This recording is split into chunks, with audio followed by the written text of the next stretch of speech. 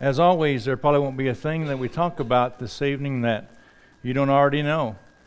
You haven't already heard, but sometimes we just need to be reminded of things before we forget. I'm going to ask you a question. Of course, you just answer this to yourself, not out loud. Have you ever heard someone criticizing a worship service after it was over? Someone, you criticized, or maybe you did yourself. Things such as, we know that sermon was just way too long today, way too long. Or maybe it was too short. They didn't really probably prepare enough. It was too short of a sermon. Too much scripture in that sermon, way too much scripture. Not enough scripture in the sermon. The prayer was way too long, too long. The prayer was too short. The song leader was off key. When that guy sings, he always pitches it too high. When that guy sings, he pitches it too low. I just don't like that song. He always leads it, but I don't like it. Have you ever done or thought of those things? Maybe you haven't, but I'm here to tell you that I have thought those things before. But the thing of it is worship's not about you, and it's not about me. It's not about you or me. That's not what we come here. We don't come here to put a man up on a pedestal. You hear people say, "Well, I go to John Doe's church." You'll hear people say things like that. No, we go to the Church of Christ. We go to worship God. And so it's really not, I understand some of these things that I talked about,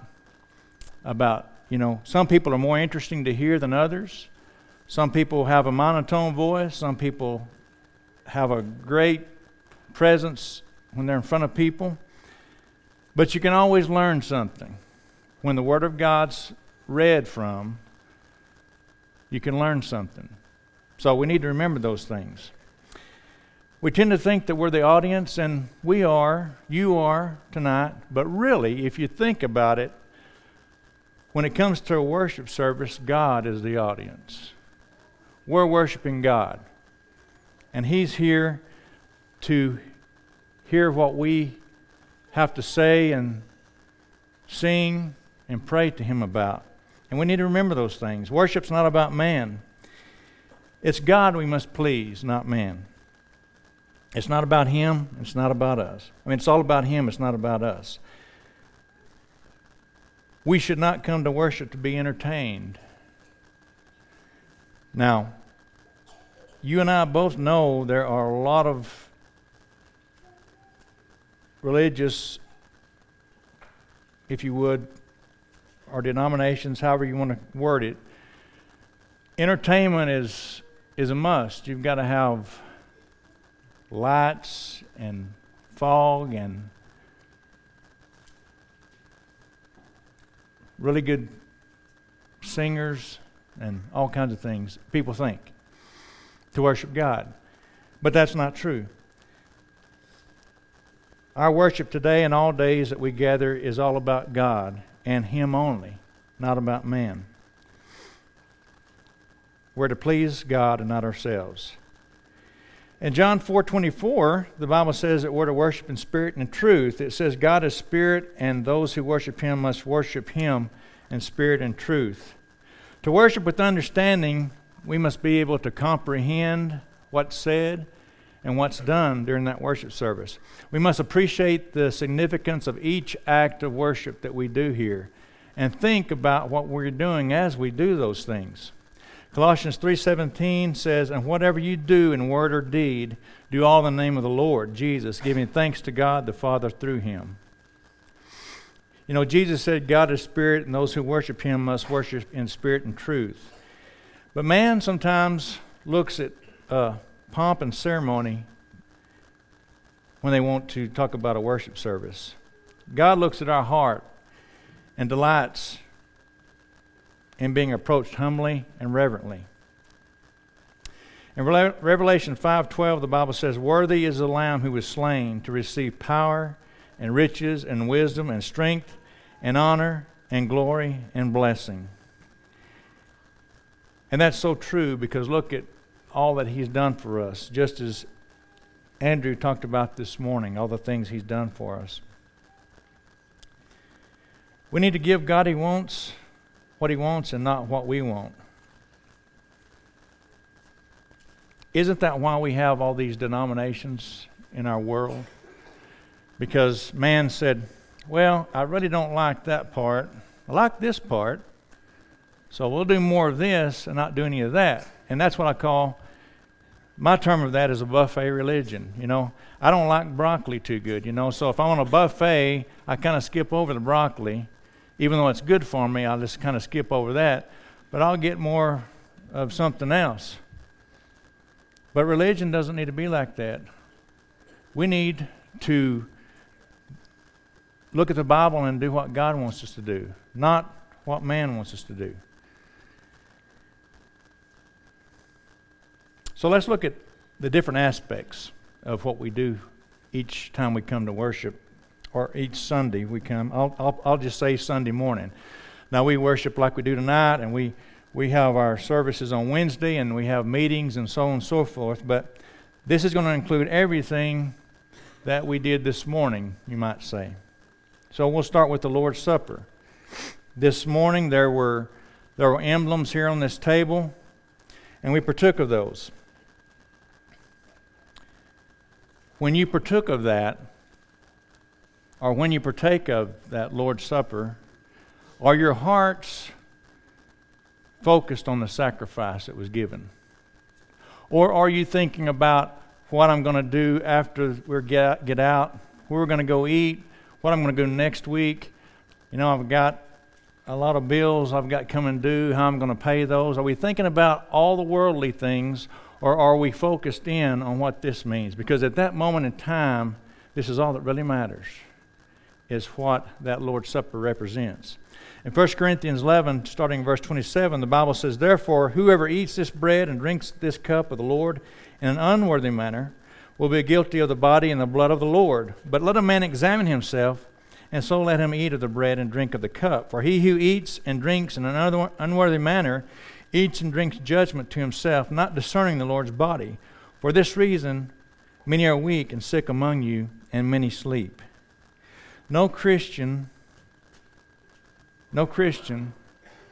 should ever observe the Lord's Supper in any casual or flippant manner and treating it as something ordinary. Oh, that's just what we do. It's just what we do, and we're going to have this many songs, and we're going to have a prayer or two, and we're going to do this, and then we're out, and we're just going to do this. No, this is so important, and the Bible has commanded us to observe it. But our mind needs to be focused there, not on worldly things. And I'm not saying it's not easy. It's not always easy to do. Worldly things pull us down. But you have to remember, just because we come into this building, that doesn't mean Satan's can't come through the doors. He's here. He's wanting to distract you. He doesn't want you to hear what the Word of God says. He wants you to think about the other things. He doesn't want you to discern the Lord's body. And that's something we need to think about more and more when we partake of the Lord's Supper. It's an honor to partake of the Lord's Supper each Sunday. It reminds us the sacrifice that was given for our sins. Because just as Andrew mentioned this morning about forgiveness, to think that all the things I've done, all the things you've done that were not right in God's sight, and those are wiped clean, just like it never happened. It almost seems like that's a fairy tale. How could that be? How could that happen? But it's not. It's true, and we need to remember that sacrifice. Well, after that Lord's Supper, or after the service, someone usually talks about, we've got boxes at the back or containers that you give money. This money is a very important thing. You know, you hear the scripture misquoted. It says money is the root of all evil. But you know, it's not right, because it's the love of money that's the root of all evil. Money is something that we operate on. That's something we do. We couldn't meet here without money. We couldn't support the evangelists that we support without money. We couldn't have food on our table without money. And the list goes on and on. But the question to you and me tonight is, do we sacrifice for the Lord when we drop that money in that container? Or are we just leaving Him the crumbs that's left on the table?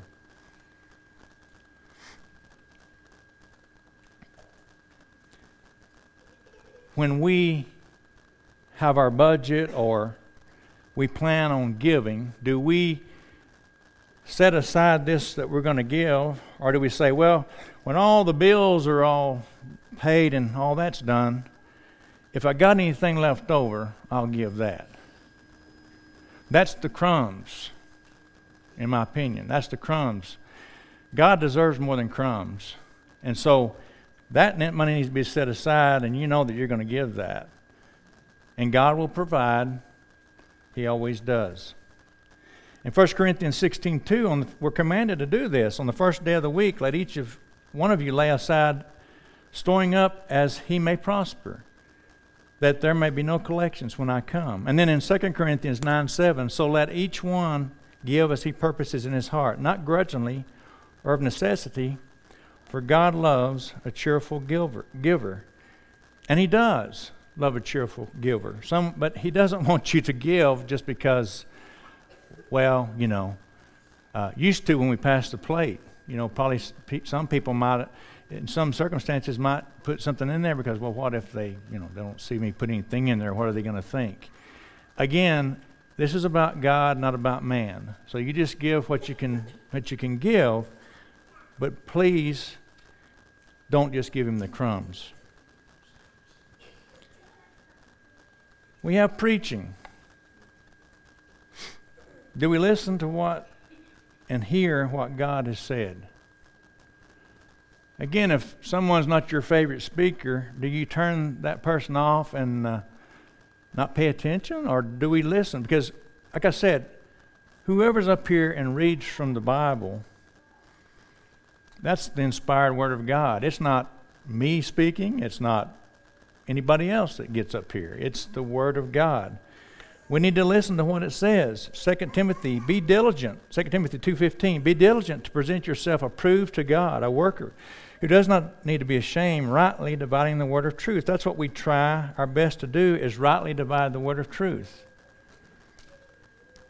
To bring out scriptures that simply tell us how to live our lives.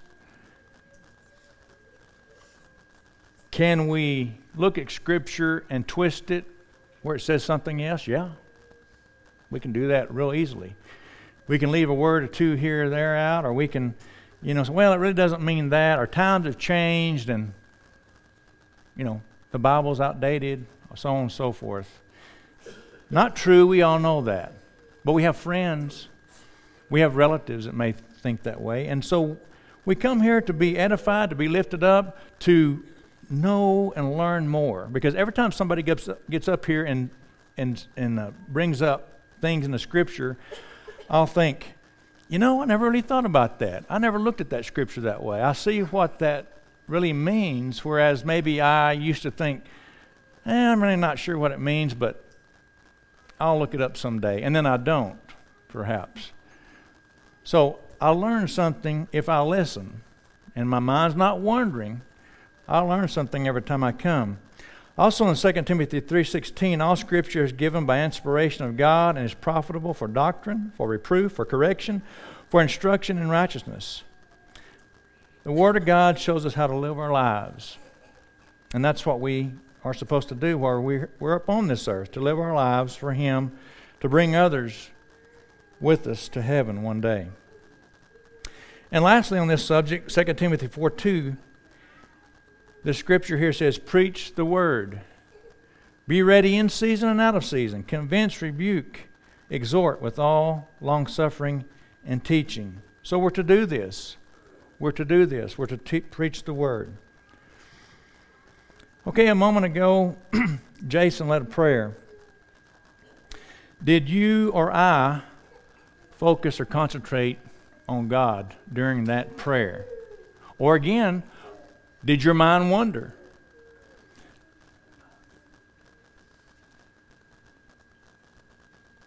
I have thought before what I mentioned at the beginning, man, that's a long prayer. I didn't have the right attitude, because isn't it a privilege for us to be able to speak to God, the creator of the universe, the one that gives us eternal life? But I can't spare 2 or 3 minutes, but yet I can go home and watch a meaningless TV show for hours, or a movie, not think a thing about it. And I think, man, this is a long show. We need to keep our minds focused on what that prayer is, what that person's praying about, and be engaged into that. What does the Bible say about this? In Philippians 4, starting in verse 6, be anxious for nothing, but in everything. So in everything, by prayer and supplication, with thanksgiving, let your requests be made known to God. And the peace of God, which passes all understanding, will guard your hearts and minds through Christ Jesus. In everything by prayer, this scripture says. Matthew 7:7, Jesus said, ask and it will be given to you. Seek and you will find. Knock and it will be open to you.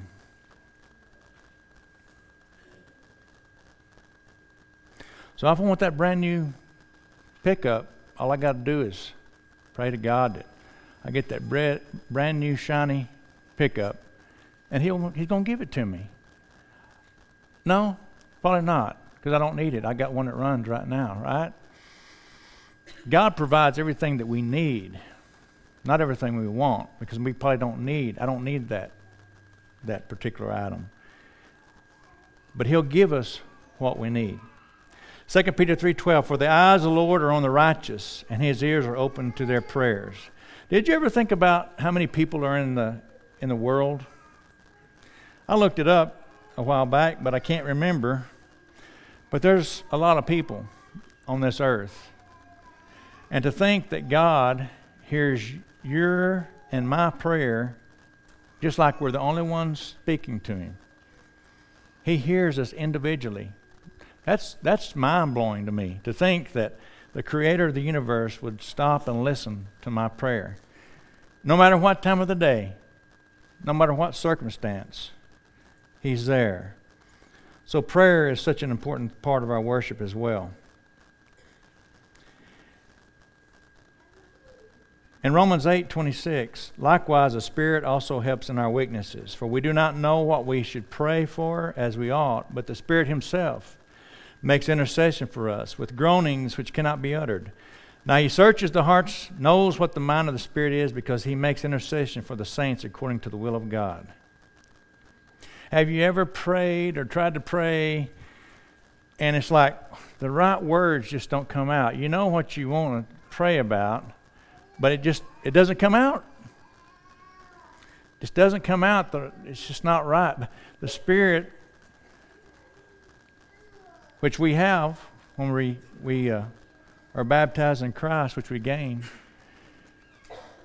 intercedes for us. So, in life, you'll talk to somebody about some problem you may have, and you may say, but you just really don't understand. You don't know what I'm going through. And as a man or a woman, that could be true, unless you've gone through that particular problem in your life. But you see, God, on the other hand, He understands. He does understand what you're going through. And that's a blessing. And to know that He does, even if I can't get the right words out, is amazing.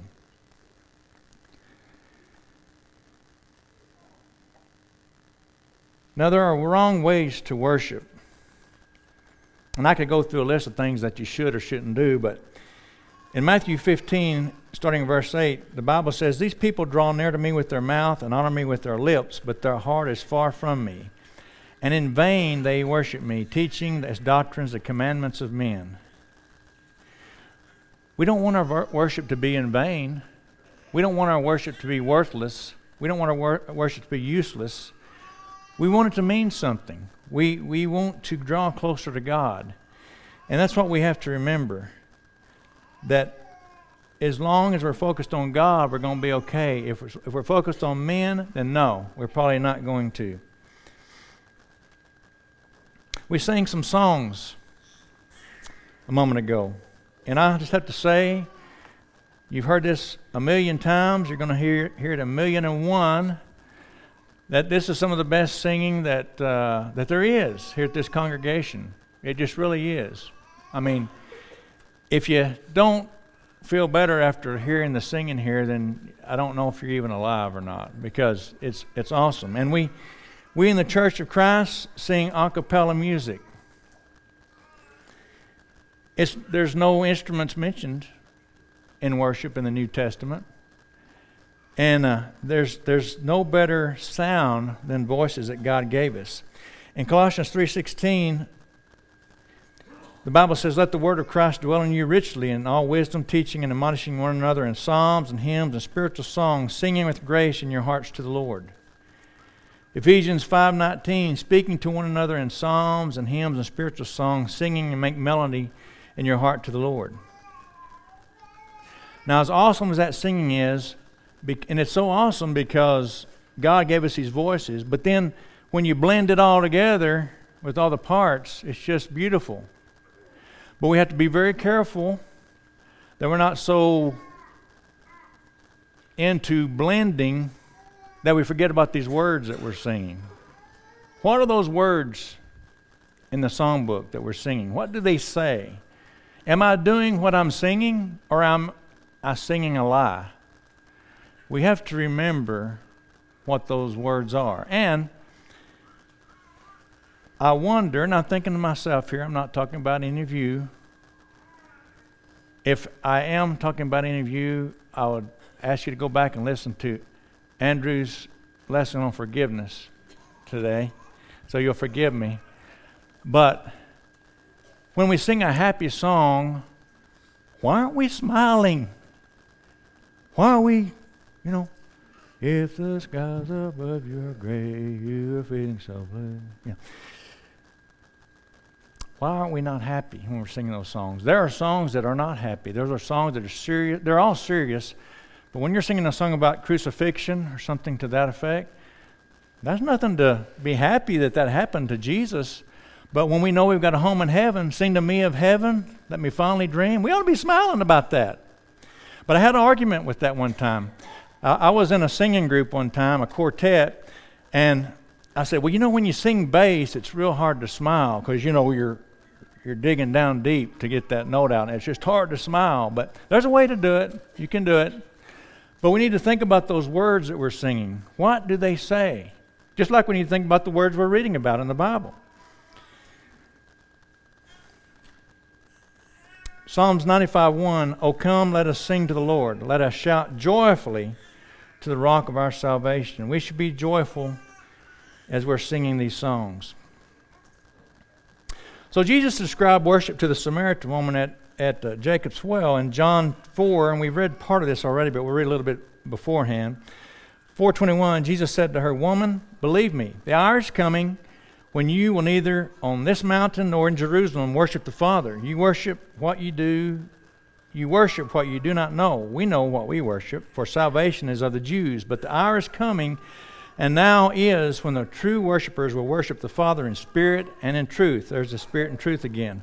"For the Father is seeking such to worship Him. God is spirit, and those who worship Him must worship in spirit and truth." He says we must worship in spirit and truth. It doesn't say, you can when you want to, or sometimes you can. As far as I know, when the word "must" is used, that means it's a requirement. That's what we're supposed to do. Man has often been misdirected when it comes to worship. Back in Isaiah 2:8, their land is also full of idols. They worship the work of their own hands, that which their own fingers have made. Jesus told Satan, only God is to be worshipped. And that is what we have to remember. God is to be worshipped, man's not to be worshipped. But again, as I mentioned at the beginning, so many times worship is about entertainment and not about God. It's who's leading a solo, and they have such a beautiful voice, and I just want to hear them sing and sing again. But we're not worshiping the person, we should be worshiping God.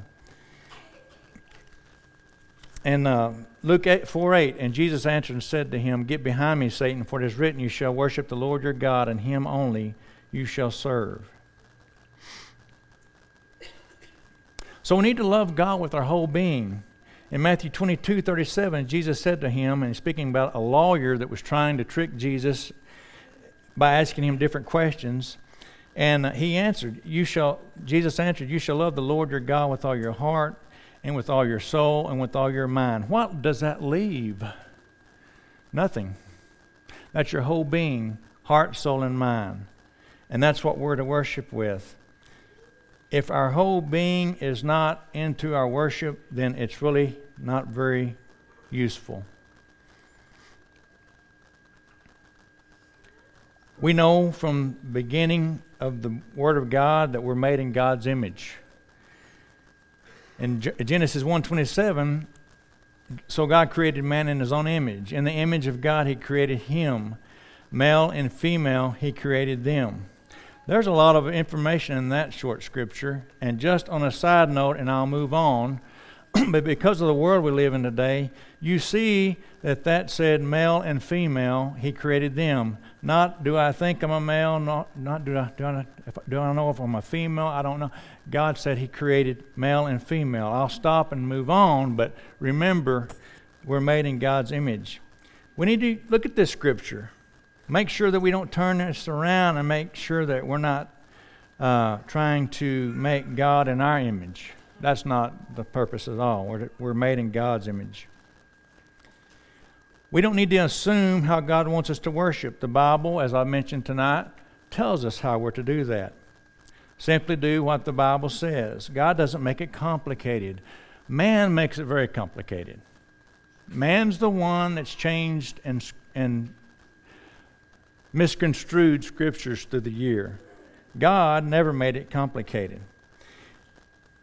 Ecclesiastes 5:1 says, walk prudently when you go to the house of God, and draw near to hear rather than to give the sacrifice of fools, for they do not know that they do evil.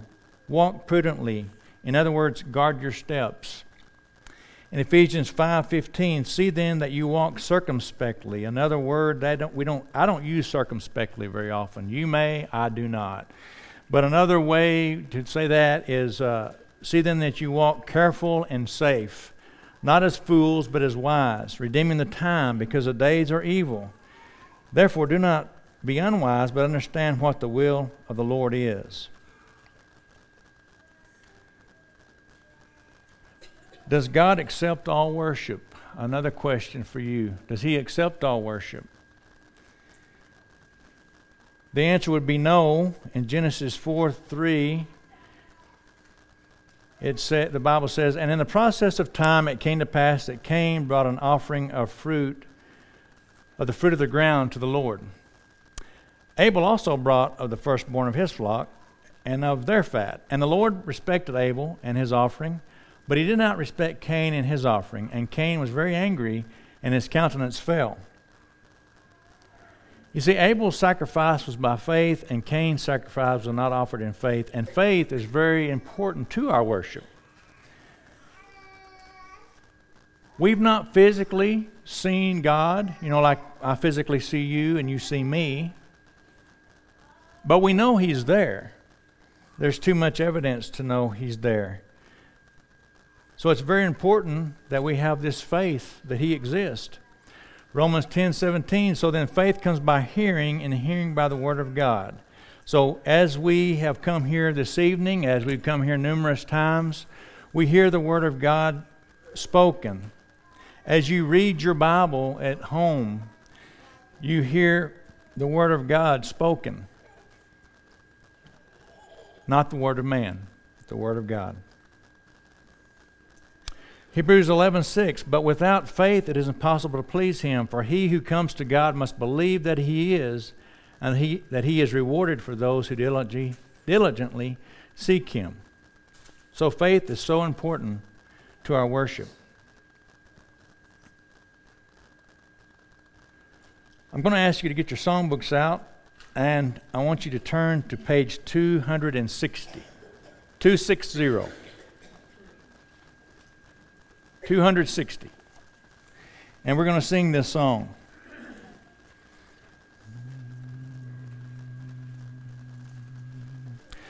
Oh, worship the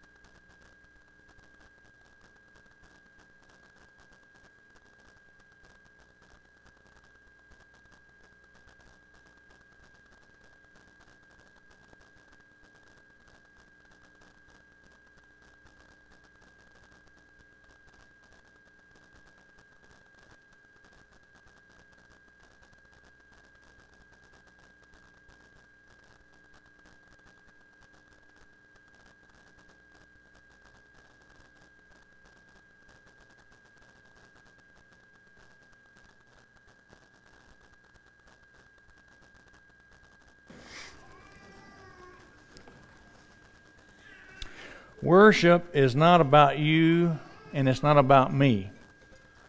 It's about God. It's about His Son. It's about what He's done for us and what He will do for us if we will obey the plan He has for us to obtain that salvation. You can't truly worship God unless you have put on Christ, unless you've been baptized and washed in His blood. You can't truly worship Him as He would like you to. You do not have the Spirit that He promised you. You do not have the assurance of eternal life without doing what He's asked us to do. And He doesn't make that complicated either. Again, man has made it complicated. He doesn't make it complicated. But as long as we remember that worship's about God, as long as we pay attention to what the Lord's Supper represents, the prayers mean, the preaching that comes from this pulpit and other places, and our singing is done the right way, we've worshiped God as He wanted us to, and He'll be pleased with that. I hope that there's something in this you gained from this tonight. When I do lessons, most of them, 99.9% of them, I could be pointing to you, but as they say, there's three fingers pointing back at me. And I would hope that we would have a different mindset on our worship service and those that are leading that, because God's the one that we're not worrying about, the one that we're worshiping, not man. Thank you for your kind attention. That's all I have prepared tonight. But there is an invitation song that is going to be led here in just a minute. And we never want to leave our building here in our worship service without offering that, because Perhaps there's someone here tonight that studied, understands what they need to do to become a Christian, and this would be a good night to do it. There's also people that may be hurting, may need some prayers for something, and that would be great too, to pray for you, be privileged to do that. So if you're in either class, would you come forward and sit on the front pew as we stand and sing?